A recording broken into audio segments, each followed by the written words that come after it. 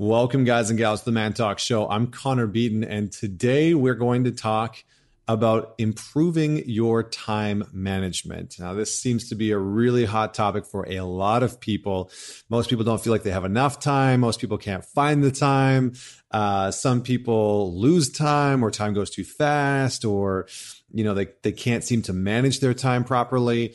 And so time really becomes this massive thing for us. So I'm going to dive into just unpacking this a little bit and giving you some tools to actually, quote unquote, manage your time better.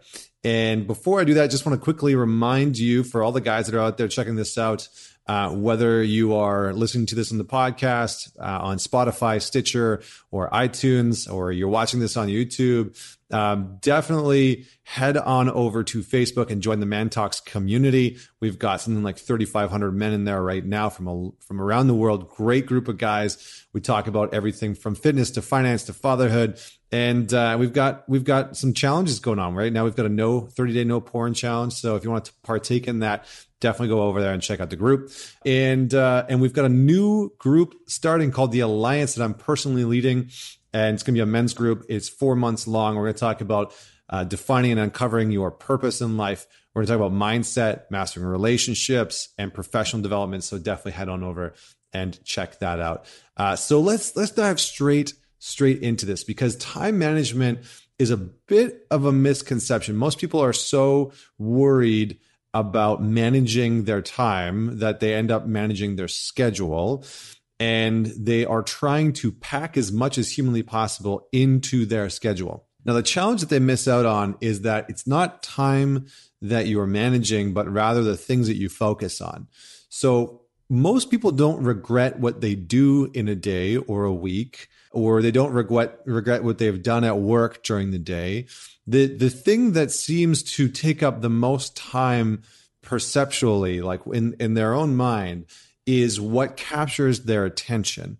So it's not that they've done the wrong things. It's not that they've wasted their time looking at emails compulsively or scrolling through Instagram compulsively. It's that what has captured their attention has been things that they ultimately aren't desiring. And what I mean by that is most people's attention is captured by anxieties of the future.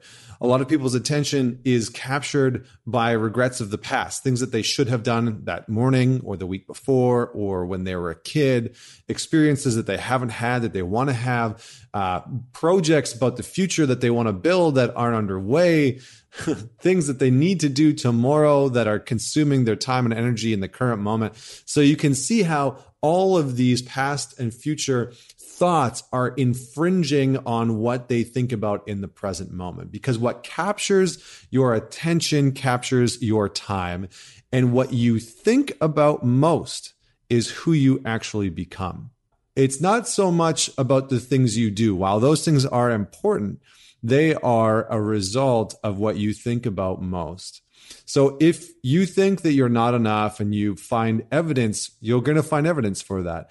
Or when you don't believe that you're lovable, then you find evidence that will validate that. So the same thing is true if you don't feel like you have enough time. What you will constantly be looking at in your schedule during your day, throughout the moments where you actually have peace and quiet by yourself, in those quiet moments all alone, is you will be thinking about inevitably how you don't have enough time. And even in the moments where you are literally in the moment of time and you have 5 minutes by yourself, most people spend that 5 minutes not recharging, but trying to avoid the thoughts about how they don't have enough time. So that's where they'll move to watching YouTube videos, watching Netflix, watching, whatever it is, scrolling through Instagram, compulsively checking emails, even though, they only have 5 emails in their inbox that they don't want to respond to at that time. So the reality here is that your brain is a pattern recognition machine, and it observes what patterns you assign to it. That means that what you think about all the time is how you perceive time to be.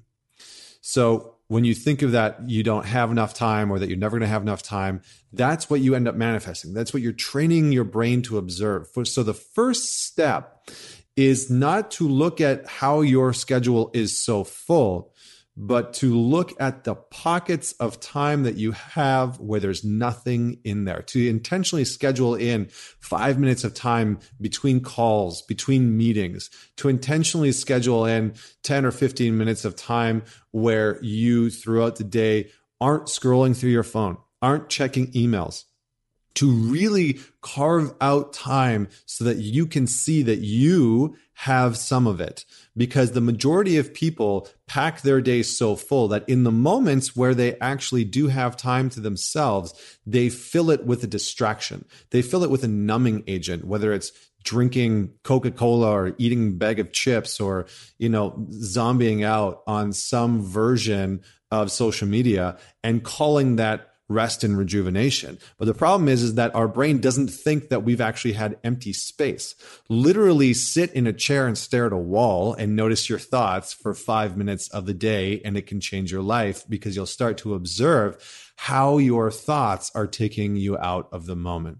So if I was to break this process down, it would be observe, identify, and ask. So observe what your thoughts are. Identify the time and space that they're going to, whether they're wandering off into the future or they are based in the past somewhere, and ask yourself to come back into the present moment. Ask yourself to come back into the present moment. I want to be present. I come back to the present moment.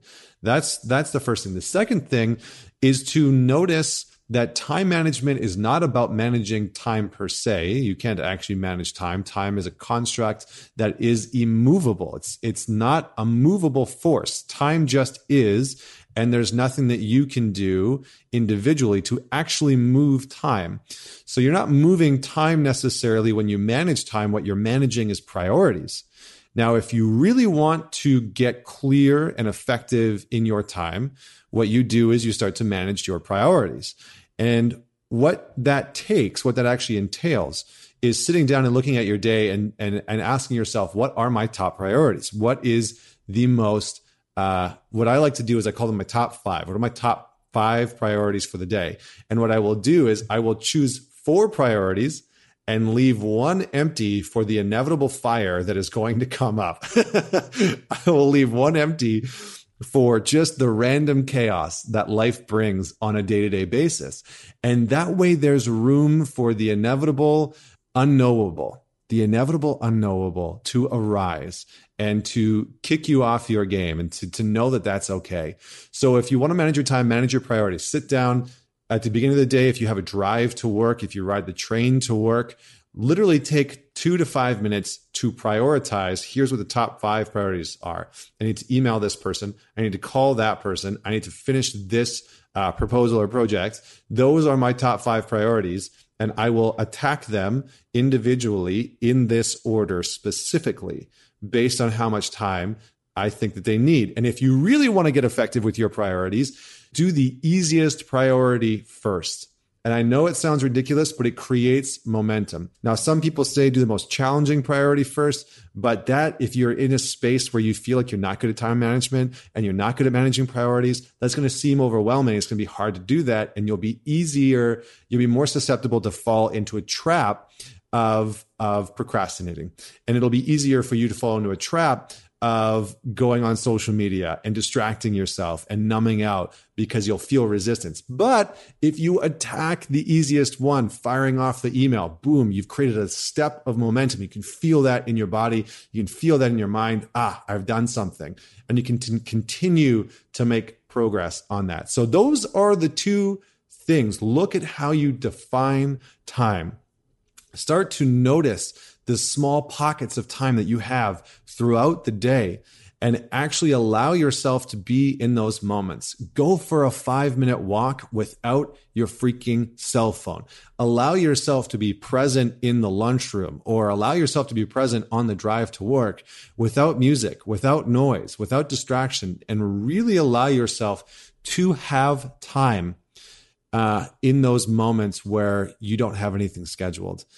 Nobody has a fully scheduled day. I don't care who you are. I've worked with the CEOs and executives of Fortune 500 companies. Nobody has a day that from 5 o'clock in the morning until 11 o'clock at night is fully booked and scheduled. And if you are one of those people, if you're an anomaly that I haven't met yet, then all that I would say to you is schedule in 2 to 5 minutes of nothing, no social media, no email, and start to notice how your perspective of time actually shifts. It begins to evolve. You begin to see more of it.